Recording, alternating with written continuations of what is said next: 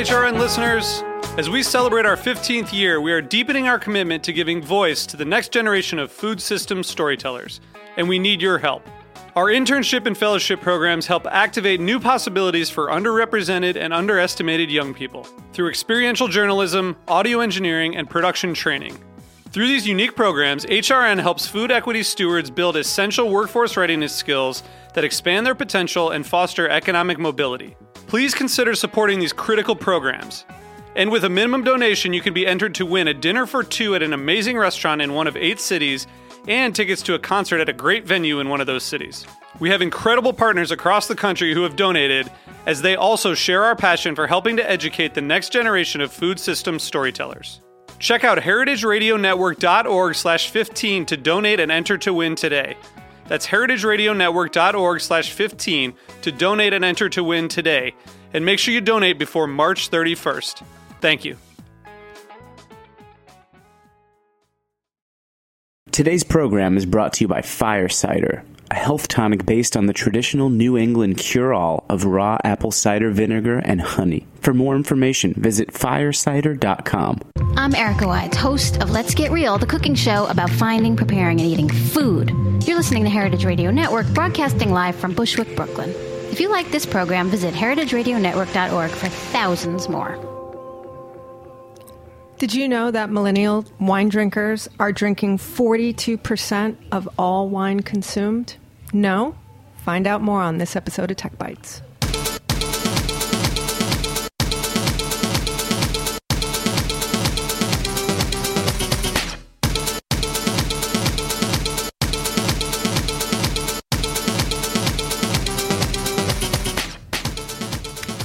Hello, hello, Heritage Radio Network listeners. It is Monday at 1 p.m., and you know what that means? That means it's time for Tech Bites, the weekly radio show where we talk about the intersection of food and technology. And today we're talking about the intersection of wine and technology, and maybe inspire a little daytime drinking. With me in studio today, we have some really interesting ladies to talk to us about millennial wine drinking habits. First up, we have Pam Dillon, who is the CEO of a really nifty wine app called Wine Ring. Hi. Good afternoon. And sitting next to her is Ali Tuthill, who is from Long Island Wine Country. Hi, how you doing? We're doing pretty good. It's sunny. The weather's finally nice. It's exciting. Heritage Radio Network was featured on CBS this morning, which is pretty exciting, talking about the food podcasting explosion in the United States, which we are at the zenith of, I think. And I'm getting vigorous nods in agreement from Jack Inslee in the booth, who is Tech Bites engineer, along with being Heritage Radio Network's executive producer and full-time, full-service DJ on Thursday nights. And beyond. What's up, Jen? What a cool segment, huh? Yeah, it was really fun. I have to confess, I did not wake up early and watch TV. Same. I watched it online. Same. What's TV? I don't even know what that is. Shout out for replay. No, it was a really great segment. It talked a lot about the general public's listening habits and how, I think it was something like 5 or 6 years ago, only 20% of the population was even aware of podcasting. And now 50% of the population is listening to podcasts. And food podcasts are really kind of capturing the interest of most of them. I call it post-serial world that we live in. And you mean after, not the General Mills competitor. That's right. Yeah. Yes. Nice. Yeah. But yeah, we looked great. I thought it was such a good segment. It was so good to see the studio and the whole team looking good on morning TV. So for those of you who are curious about what Heritage Radio looks like and what the 2 shipping container radio booth looks like, I would encourage you to log on to CBS This Morning and check out today's show. I think we're going to have a video and link up to it on the heritageradionetwork.org site later today. Oh, yeah. Yeah. Good stuff. So we are going to kick off the show like we always do, with like a good meal. We start with an appetizer and we go around the container and everybody talks about apps that they like and love and recent discoveries. The only rule being you can't talk about an app that you built or own. I'm looking at you, Pam. Jack, since you're on the mic, what do you got this week? Let's see. A few different options, but I will take it in a different direction here. I'm going to go with the Reddit app. And I'm going to go with the Reddit app.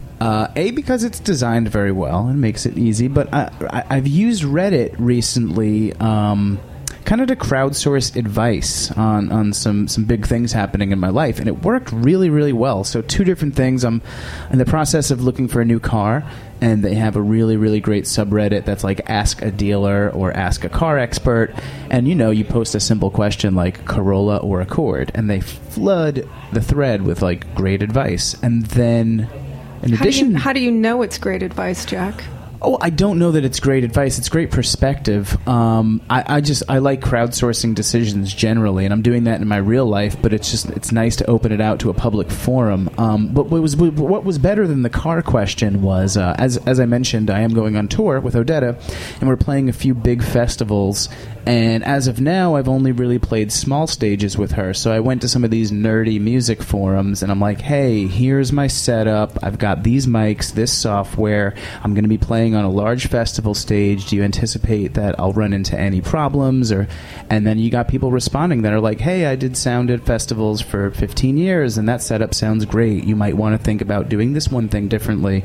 So I've just found it really helpful in the past few weeks. And if you ever need advice, it's like, it can't hurt. Throw it out there. I find it really interesting that you crowdsource your decisions. That's a whole other thing that maybe we can talk about on a different show. It's a part of the decision-making process. I like to cast a wide net, you know what I mean? So Why not? I see, like I said, it can't hurt to get that additional perspective. I'm not going to just go with what some stranger on the internet says necessarily, but like if all my friends say the same thing and then everybody on the internet says the same exact thing, you're like, okay, extra reinforcement. So it's not like the Budweiser Super Bowl campaign commercial where America decides. No. Okay. I will decide ultimately. Okay. I do have a nickel of advice to throw into your crowdsourcing pot on the tour stage equipment front. While I am not a musician, nor have I ever toured, I have traveled abroad extensively, and I will tell you, just be mindful of all the electronic transformer, different outlet plug jack situations. Oh, yes. Because that can be a doozy, especially since Apple had that big recall on their travel adapters, which I have like 12 sets of. So with electronic equipment, you could have like the perfect thing and then get there and not be able to plug it in. Or plug it in with the wrong adapter and then short out the whole thing or blow something up. You got it. Yeah, that's my advice. Thank you. You're welcome. Allie, do you have an app that you like, that you use a lot these days? In life? It's I have 3 very small children, so I don't get a lot of life these days. But recently, actually, and this is a little tried and true, but I've been playing with the home finding apps like Trulia and Zillow, which I haven't looked for a new home in a really long time, but we're looking at the East End, and because we just love the community out there.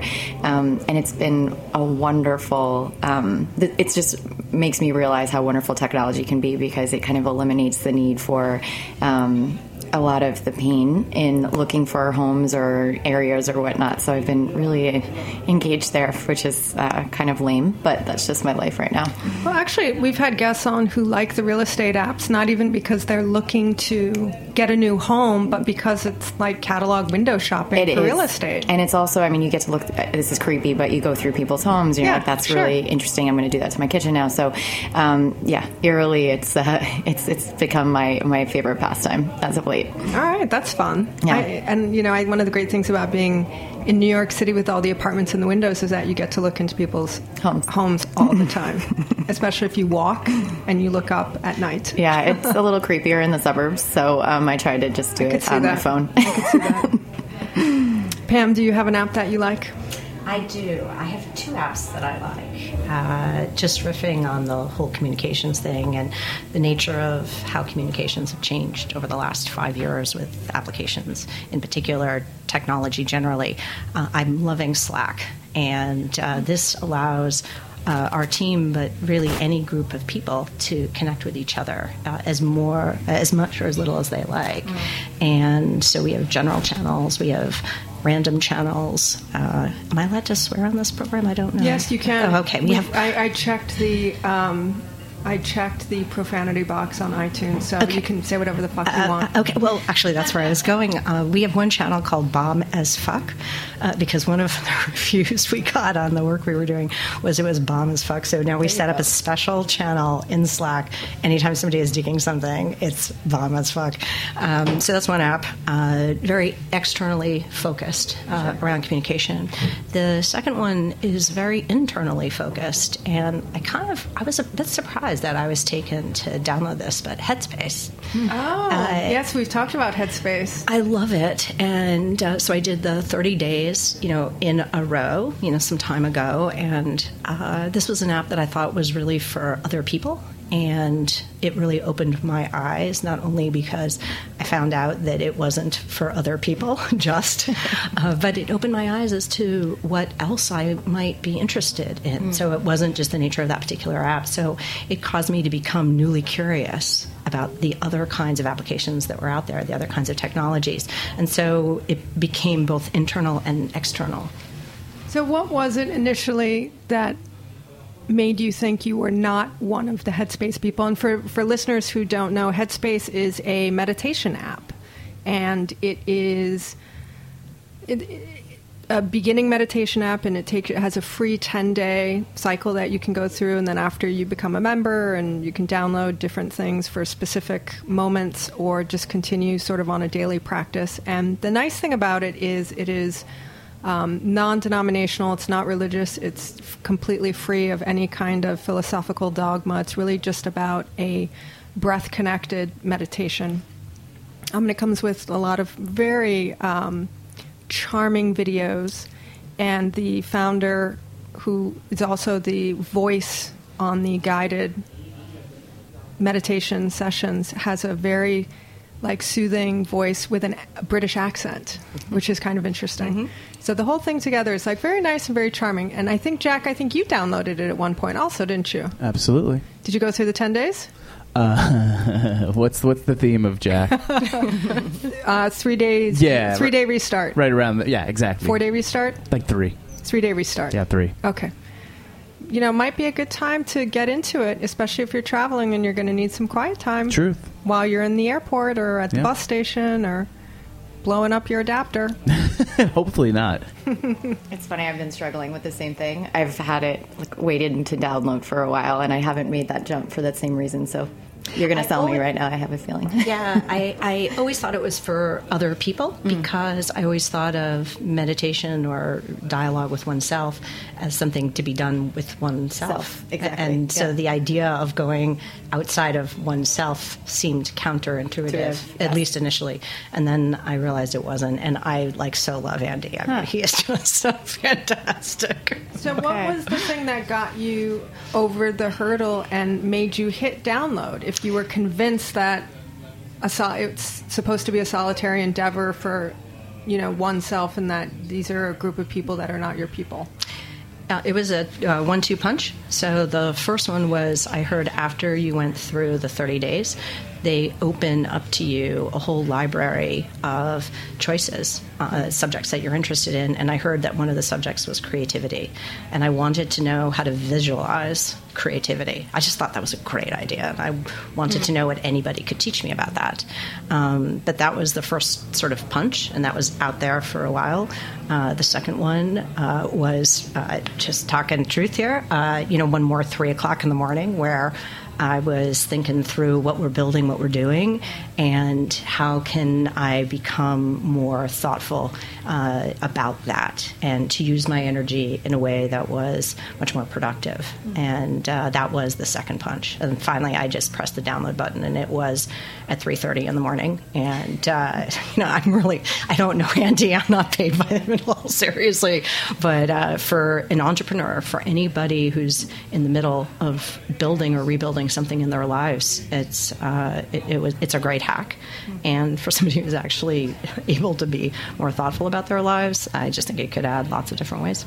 So this is the rare unicorn of a good 3:30 a.m. decision. Yeah, I guess it's true. You're not going to ask me any more about my 3:30s, are you? No, we're not going to ask any more late night decision questions. Headspace, that's a good one. We like Headspace. We've talked about it before. So, on to apps that people in the booth are working on and own and sell. We started off the top of the show with a little piece of information.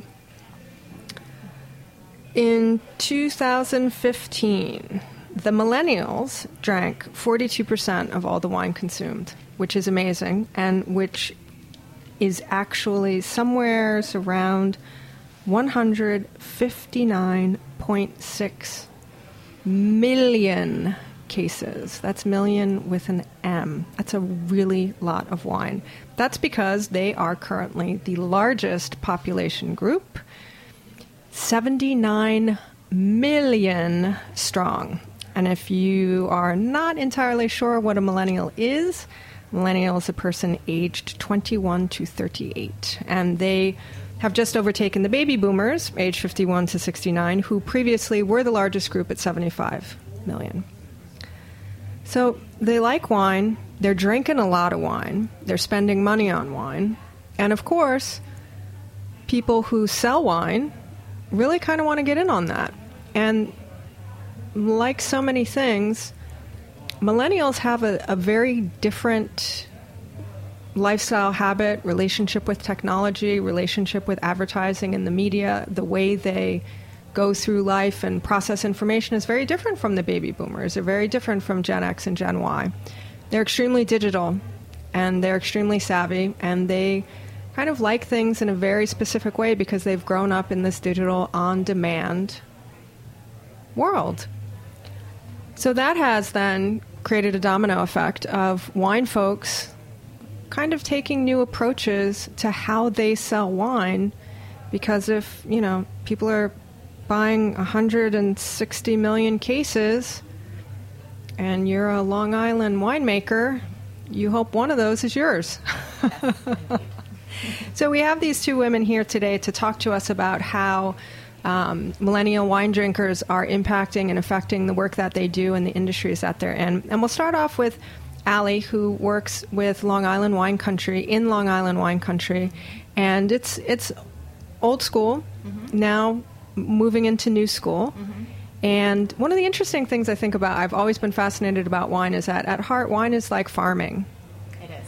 Wine is like really agriculture and farming, and it somehow manages to transcend the tractor farm harvest level and go all the way up to, millions of dollars and super fancy places, and almost into this, realm of very elitist realm in some instances, so which is antithetical to the whole millennial experience.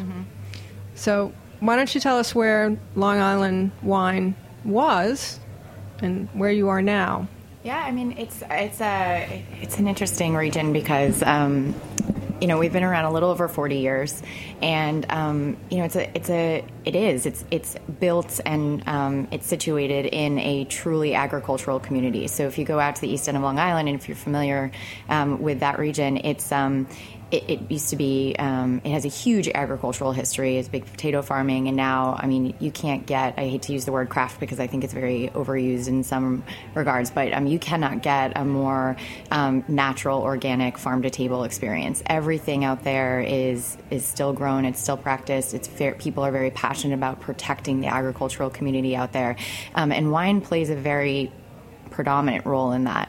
And so, I started about a year ago, and we really put our heads together and we said, the wine out there is really, really coming into its own. It's been, a huge evolution from when we started growing grapes and making wine to now. And, the quality of the wines are excellent. We make a really diverse range of wines because of the climate that we're working under. So it's very maritime in nature. So very similar to like a Bordeaux region, if you will.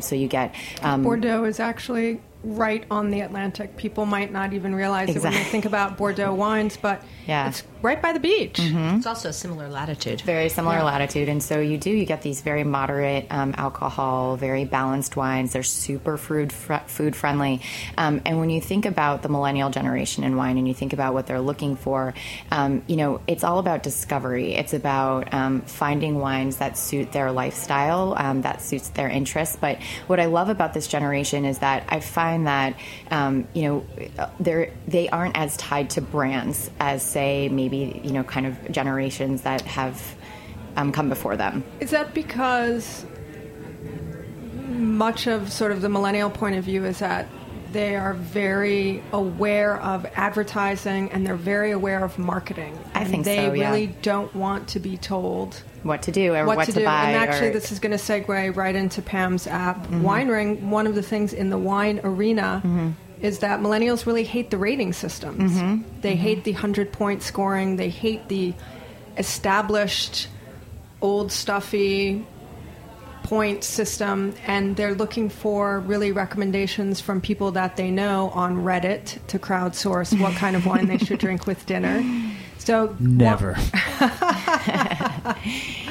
Wine Ring is an app that is sort of, I'm going to make a sort of broad example and say it's kind of like Netflix for wine, in that it's going to aggregate what you like and then tell you what you would probably like, which for the millennials is a much better recommendation than a old guy giving it a 97-point score. Sure, yeah. And I think, it's a perfect kind of synergy here, because what we're trying to do on Long Island is just educate, because we do have that kind of storyline to deliver to millennials. It's different. It's a little unexpected.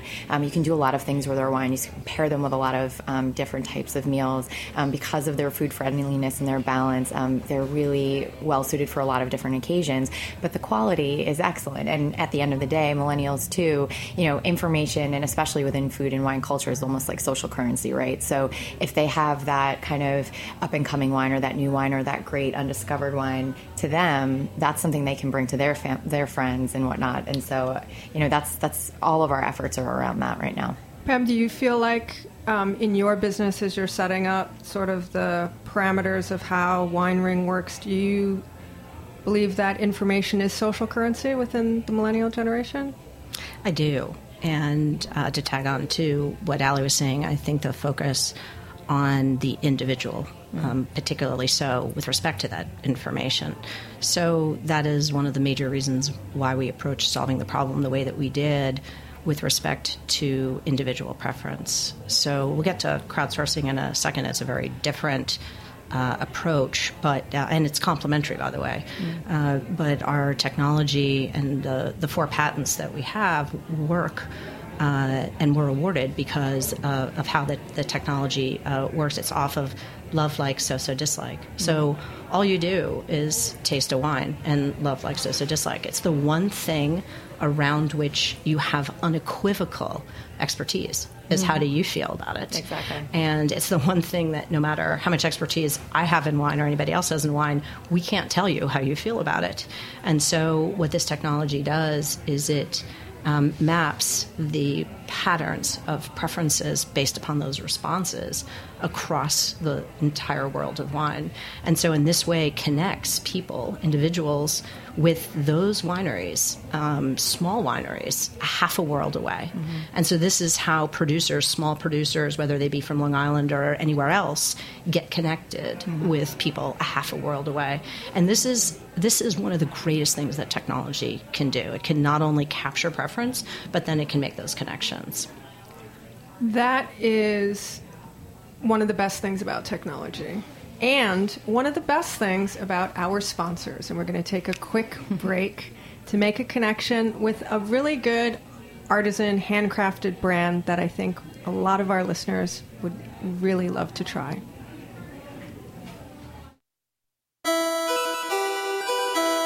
And this one's called Field Trip World.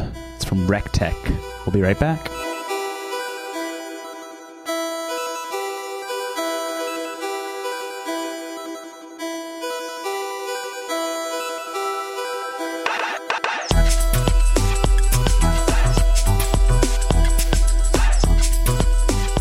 Today's program was brought to you by Fire Cider. Did your grandmother ever tell you to drink raw apple cider vinegar? It's good advice and more common than you may think. For generations of New Englanders, a tot of vinegar was a morning ritual. Taken daily, a tablespoon of unfiltered apple cider vinegar can help support immune function and digestive functions. To the base of certified organic apple cider vinegar, Fire Cider added whole, raw, certified organic oranges, lemons, onions, ginger, horseradish, habanero pepper, garlic, and turmeric. They let this mixture steep for 6 weeks at room temperature to preserve the living vinegar culture and delicate flavors of the ingredients. Lastly, they blend a generous helping of raw wildflower honey into the mix. The result is potent but balanced, offering layers of sweet, tart, and spice. Fire Cider tastes great on its own or as an addition to tea, juice, or salad. Fire Cider ships direct from their online store and is available at over 500 locations nationwide. Use their store locator to find one near you and ask for a free sample. For more information, visit firecider.com.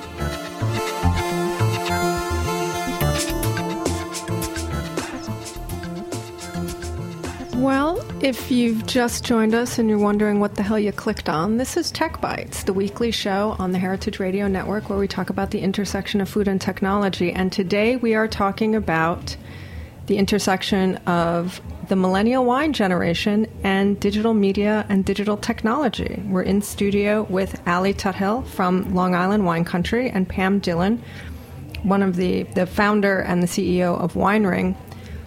Both trying to do the same thing, serve up information about wine to the millennial wine drinker to further their appreciation and consumption. One of the interesting things about this generation and about living in the current digital environment is because we have so many things like Wine Ring or Netflix where we're used to technology honing its selection for us based on our preference. If you like this, you'll love that.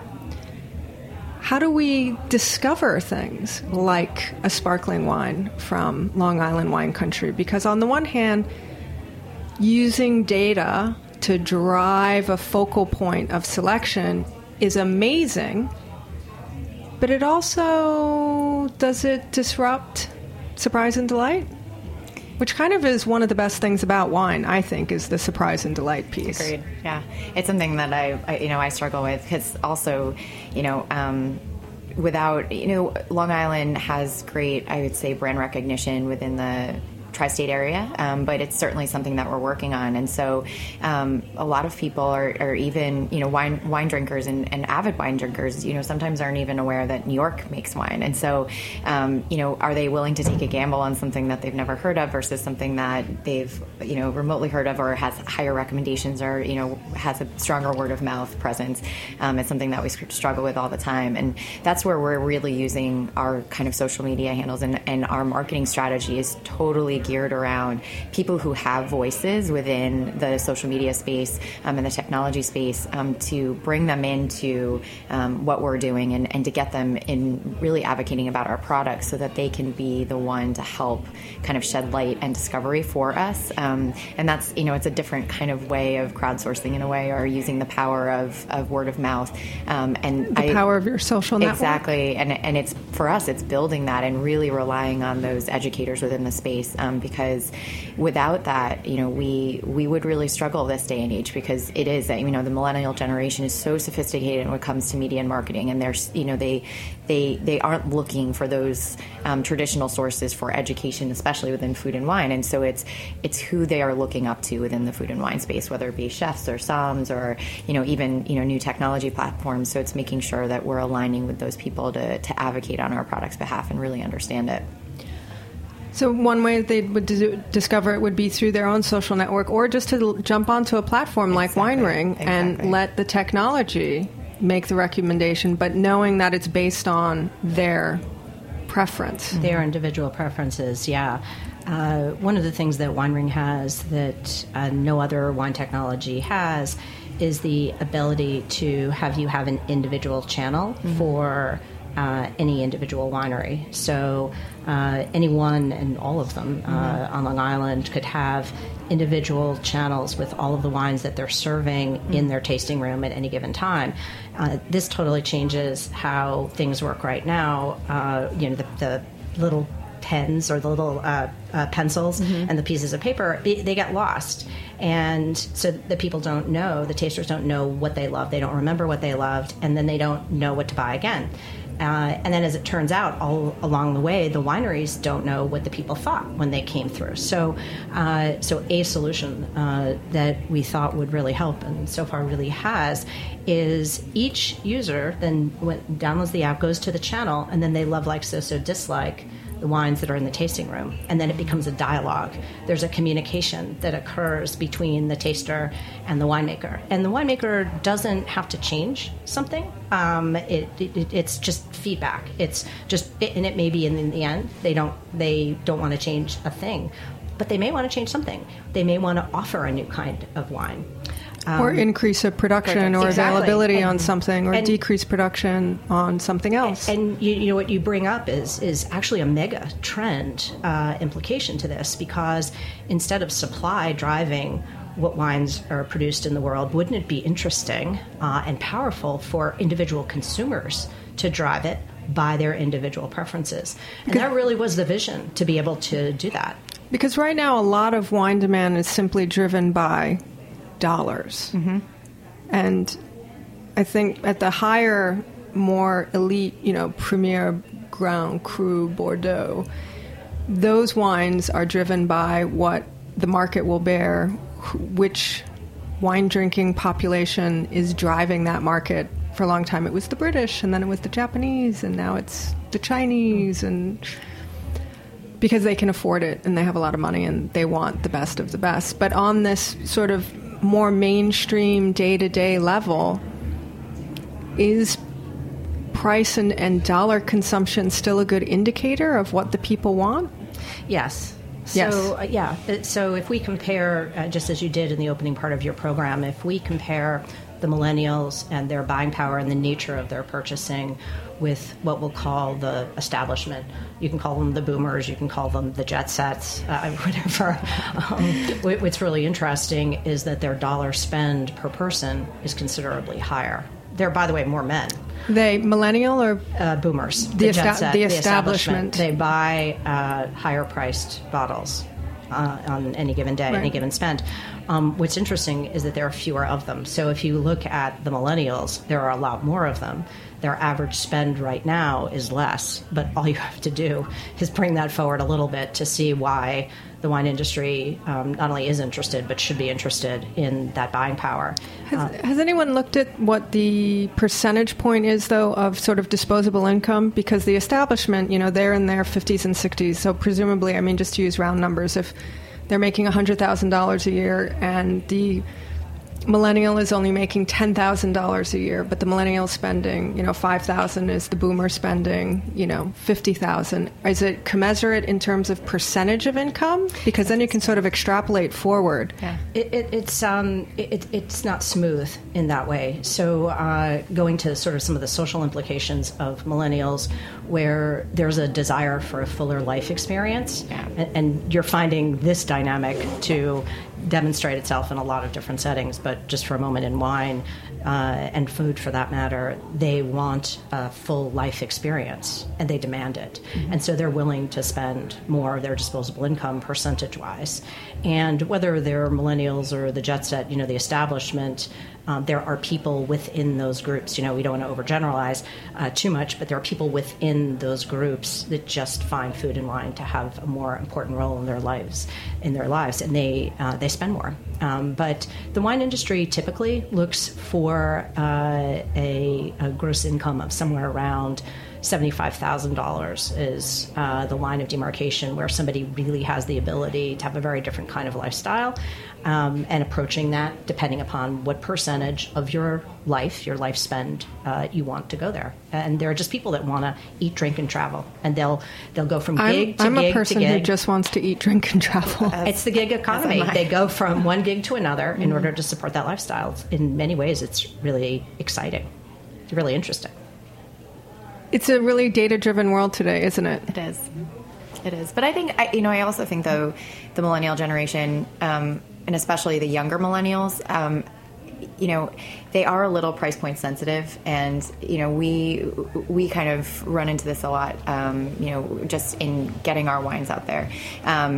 They've grown up in a culture where I don't want to say it's like a discount world in the U.S., but there is this threshold that they're looking at. It's that kind of. I think you can say discount world, especially when we're talking about apps and technology and the internet. A huge portion of the internet shopping is based on discounting.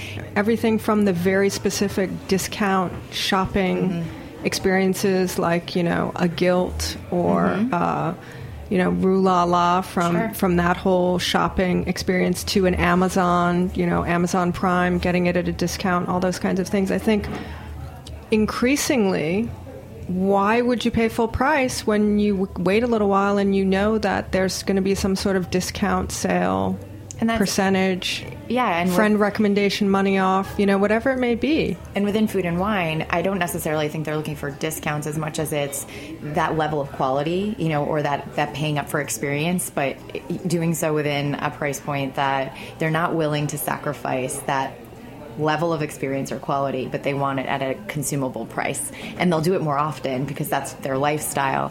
And that's something that we really struggle with on Long Island because we're all about delivering that experience because we're not our wine isn't selling at 9 to 12 bottles, $12 a bottle at retail. But what we can deliver is that really authentic experience. What we can deliver is that connection to the people and the story and the background that a lot of the millennials are also really interested in, right? That authentic relationship with your product and with, the source of where it's coming from.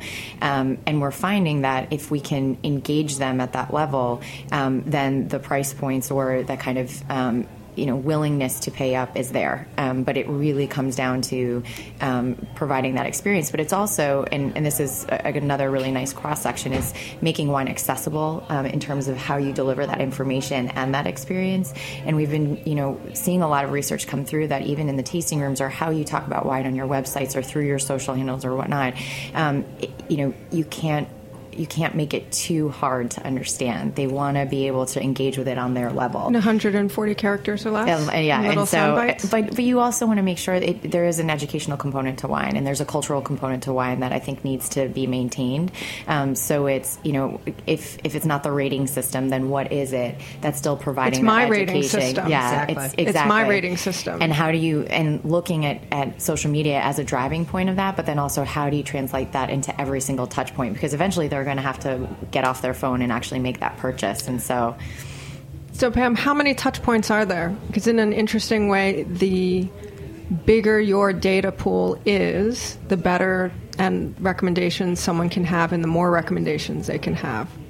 I mean, it's sort of like if you have an app where you're making recommendations, but you only have like 10 things, you're just going to cycle through. But how big is the pool of data? How many touch points? I so didn't feed you this question. Well, I'm curious. So, I was too when we first got started, and then I found out. So, how many wines do you have in Long Island wine country? How many wine producers? Let's just use a broad number. Over 60. Over 60. How, on average, how many wines does each producer make? It ranges, but we do about 500,000 cases a year on aggregate. So. The different wines produced around the world, if you just want a number, right. It's that are brought to this country is roughly 100,000 per year. So that's per vintage.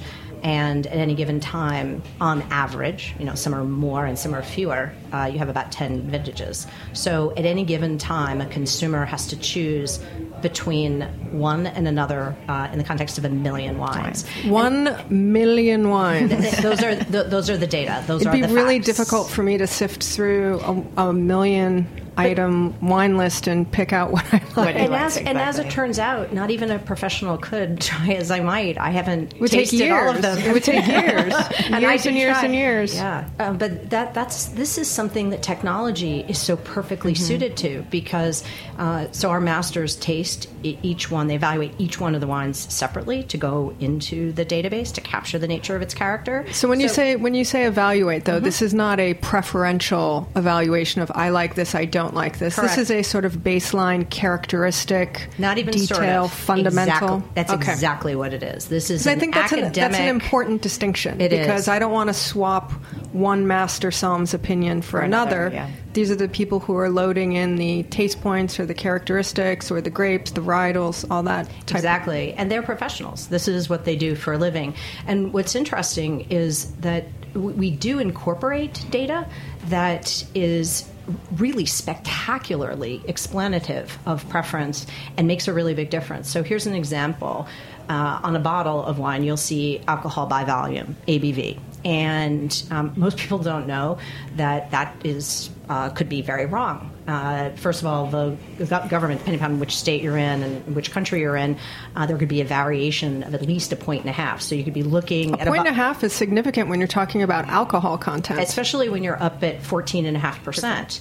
So if it's really 16%, just saying. So one of the things that we do is when we taste the wine, we evaluate the perception of heat, the perception of alcohol, which is amplified by oak, which is amplified with weather, warm year, a very heavy fruit. And all of a sudden, the experience is almost like you're drinking port, for example. And these are the kind of things that make a really big difference as to whether or not somebody likes a wine. So then how do you decide which of the 1 million wines coming into the country this year are going to be tasted and characterized and logged into the information database of the app? Yeah, so we made the crazy decision to just do all of them. And that's what we've done, one by one. How does that happen? It takes years. From the very, very beginning, so this isn't my first rodeo, right? So I've built a number of businesses over the years, and I've realized, look, there's two, and they're both very fine ways to make a living, to do something that expresses what you want to do and build. But one of them is relatively superficial, and the other one is a really deep dive. And what we decided to do was a really deep dive. And the reason that we did was because it was required with respect to preference. It was necessary to taste all of the wines, to evaluate them independently, because a consumer's reaction could vary so very much. The beauty is once you do it, once it's done the first time, then you can really ride a wave, especially if you've built a technology infrastructure along the way to make it easy to keep it up to date.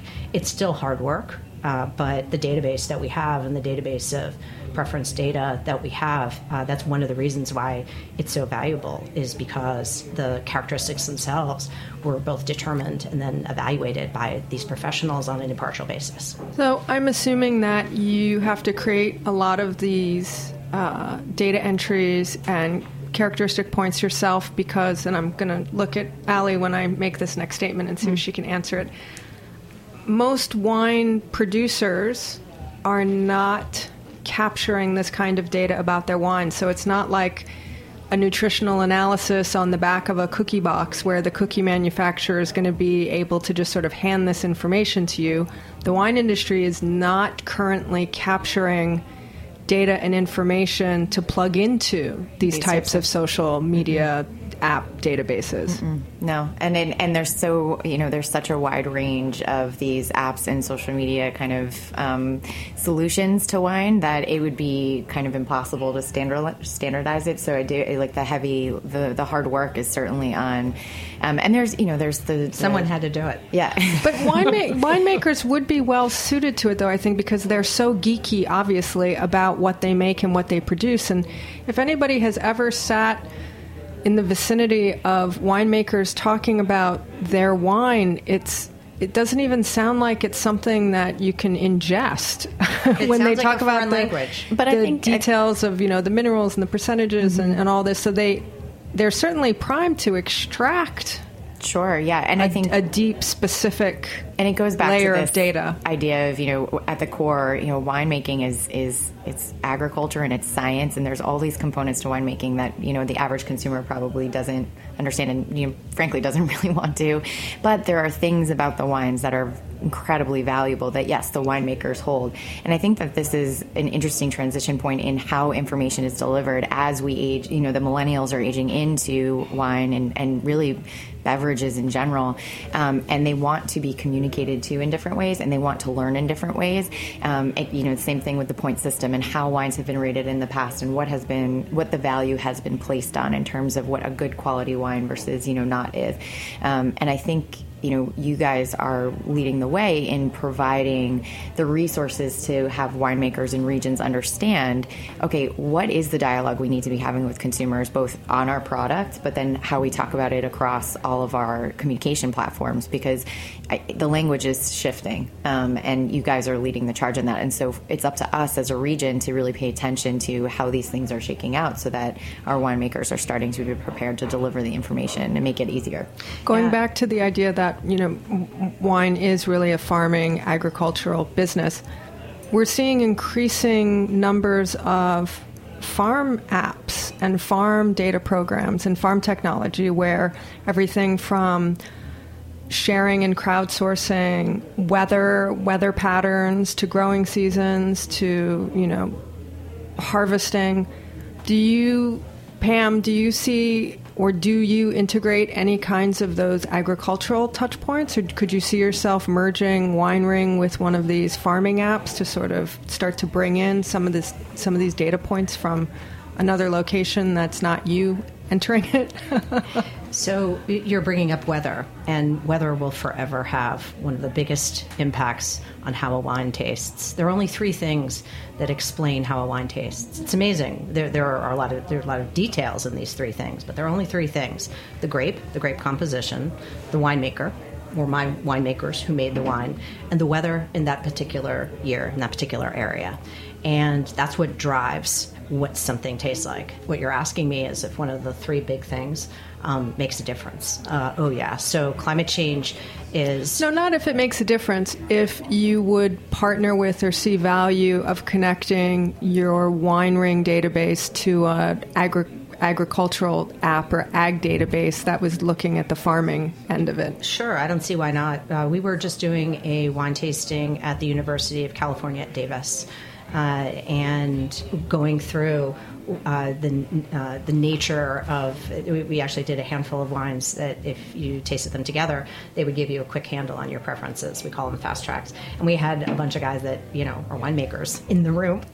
They're trying this out and trying this technology. And it was just super fun. And yeah, they have so much information that we can use. In fact, we're on the phone all the time with winemakers to understand what it is they're doing in the not only in the winery itself, but in the vineyard, the nature of what's the earth and all the rest.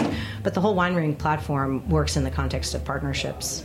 We are a technology. We are a software company. We enable other things to happen with other people. So absolutely. Partner with someone who's doing something on the farming side. It's a huge part of what we do. At some point, they might all merge together. The farming, the different apps. Mm-hmm. Well, it's funny with WineRing. I don't know the answer to that. The only thing I know is the nature of what we're doing is so very different from what anybody else is doing. So I can't discount our ability to merge with anybody. Because what we're doing is so very different. And I think that the various data, and I think there's room for a lot of different kinds of things. So we were talking about crowd, sourcing data. And when it comes to individual wine preference, that may not be the core way that you look for recommendations, but certainly what your friends are drinking is super important to what you're willing to try. And so to kind of come back to one of your earlier questions around the nature of discovery, if we don't want to get too far away from the fact that, this technology is really useful and it gets very specific recommendations, but how do we make sure the joy isn't lost, the journey isn't lost? And I think you've done it, Allie, really nicely with your website. It's very travel oriented. It's experiential. It's let's go here, let's do that. That is one of the main ways that people discover wine. Another way that people discover wine is through their friends, what their friends are drinking. I do that all the time, and but there's nothing in what we're building that presupposes that. In fact, it encourages it. One of the functionalities, in fact, that we have is we can take your preferences, Allie's preferences, and mine, and put them together and get a recommendation based upon the group. And so what ends up happening is it ends up becoming a technology dialogue with respect to what we're all drinking. I think that's really important. But it's a very different kind of crowdsourcing. Mm-hmm. Instead of it being based upon kind of a generalized kind of group of data, it is individual. It's personalized crowdsourcing. Exactly. Yeah. Mm-hmm. Well, so many of the apps and technologies that we talk about on this show ultimately are leading you to a real life experience. And even if you go through 4 patents and a huge database and a ton of tech to get to it, theoretically, it's connecting you to the end point, which is you at the table drinking some Long Island wine, hopefully with people that you like, and having a better real life experience with food and drink. And they all kind of lead to that. It's sort of the transport to that actual real life experience. Our technology, we're impartial, so we're not allowed to have these kinds of opinions as a corporate matter, but you can bet I have them as a personal matter. And I tell you what, I love heading out your way. The quality of the wines in Long Island over the last 10 years, the change, the shift is just tremendous. And I just wish more of them were more well recognized on the world stage. Well, I think that's what, I mean, for me, it's leveraging technology platforms to make that accessible to more people, because we are a small agricultural community, and so a lot of what we do is retail oriented. I mean, we sell our wines on site, so we are dependent upon people who can help with the discovery process to get to intrigue them enough to come out and really spend some time and invest and enjoy what we can offer. And so, for us, it's finding that right mix of technology and how and what role they play in our ability to kind of get this generation out and discovering. So, and I think it's no coincidence that Long Island is also known for the potato farms and potato chips. Indeed. Because I'm of the belief that potato chips and sparkling wine are one of the best pairings ever. Good, totally. And potato chips and sparkling wine. Anything with fat potato and a glass really of champagne. Good. A little bit of salt. A little bit of salt. We are completely out of time, which is a surprise. Thank you. Because it went by very quickly. Enjoyed the At the end of each show, I always like to ask my guests for a little piece of advice for our listeners, something they could maybe use in their everyday life. Allie, I'll start with you. Really quickly, very simply, how would you do a wine tasting at home? I do wine tasting at home all the time. I go and I bring as many people as I can, and I try to do something very unexpected because I love the sense of discovery. So the other day, I served a dessert wine before dinner with cheese, and I think we had the most mind-blowing, head-blowing experience in that process. But it's for me, wine tasting is all about discovery, and so finding. Anytime I do it is just try to do something different. And if it doesn't work, it's okay. At least you tried. Okay, that's good advice. And to you, Pam, it sounds like you're a little bit of a serial entrepreneur. What is your best piece of advice to somebody who is starting a business? Don't give up. 3 o'clock in the morning, 3:30, whatever. Download Headspace. Don't give up. Especially now, because I think we're moving past the app era. We're moving to an era where the technology is going to have to go deeper in order to deliver meaningful experiences that millennials and people in general are going to demand. And it's just going to require a heavier lift, a longer road, a harder road. And not giving up is the one thing you control. And that is my best advice. Never give up, never surrender. Especially when it hurts. Okay, good advice. And after you have not given up, have a wine tasting. Indeed. Should we open a bottle now? It'll be in the morning. Yes. Hashtag daytime drinking. I want to thank Allie Tuthill from Long Island Wine Country. If you want to see what's happening out on the island, you can follow them at LI Wine Country on Instagram or at LI Wines on Twitter. I want to thank Pam Dillon from Wine Ring. You can follow her at PamCEO on Twitter and at @wine_ring. The app is available on iTunes. And Android. Download it. It's fun. It's on my phone.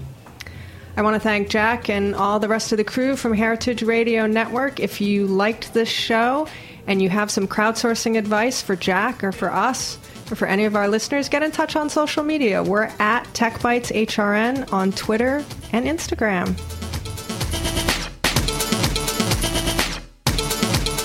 Thanks for listening to this program on heritageradionetwork.org.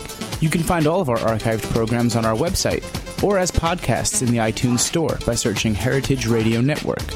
You can like us on Facebook and follow us on Twitter at @heritage_radio. You can email us questions at any time at info@heritageradionetwork.org. Heritage Radio Network is a non-profit organization. To donate and become a member, visit our website today. Thanks for listening.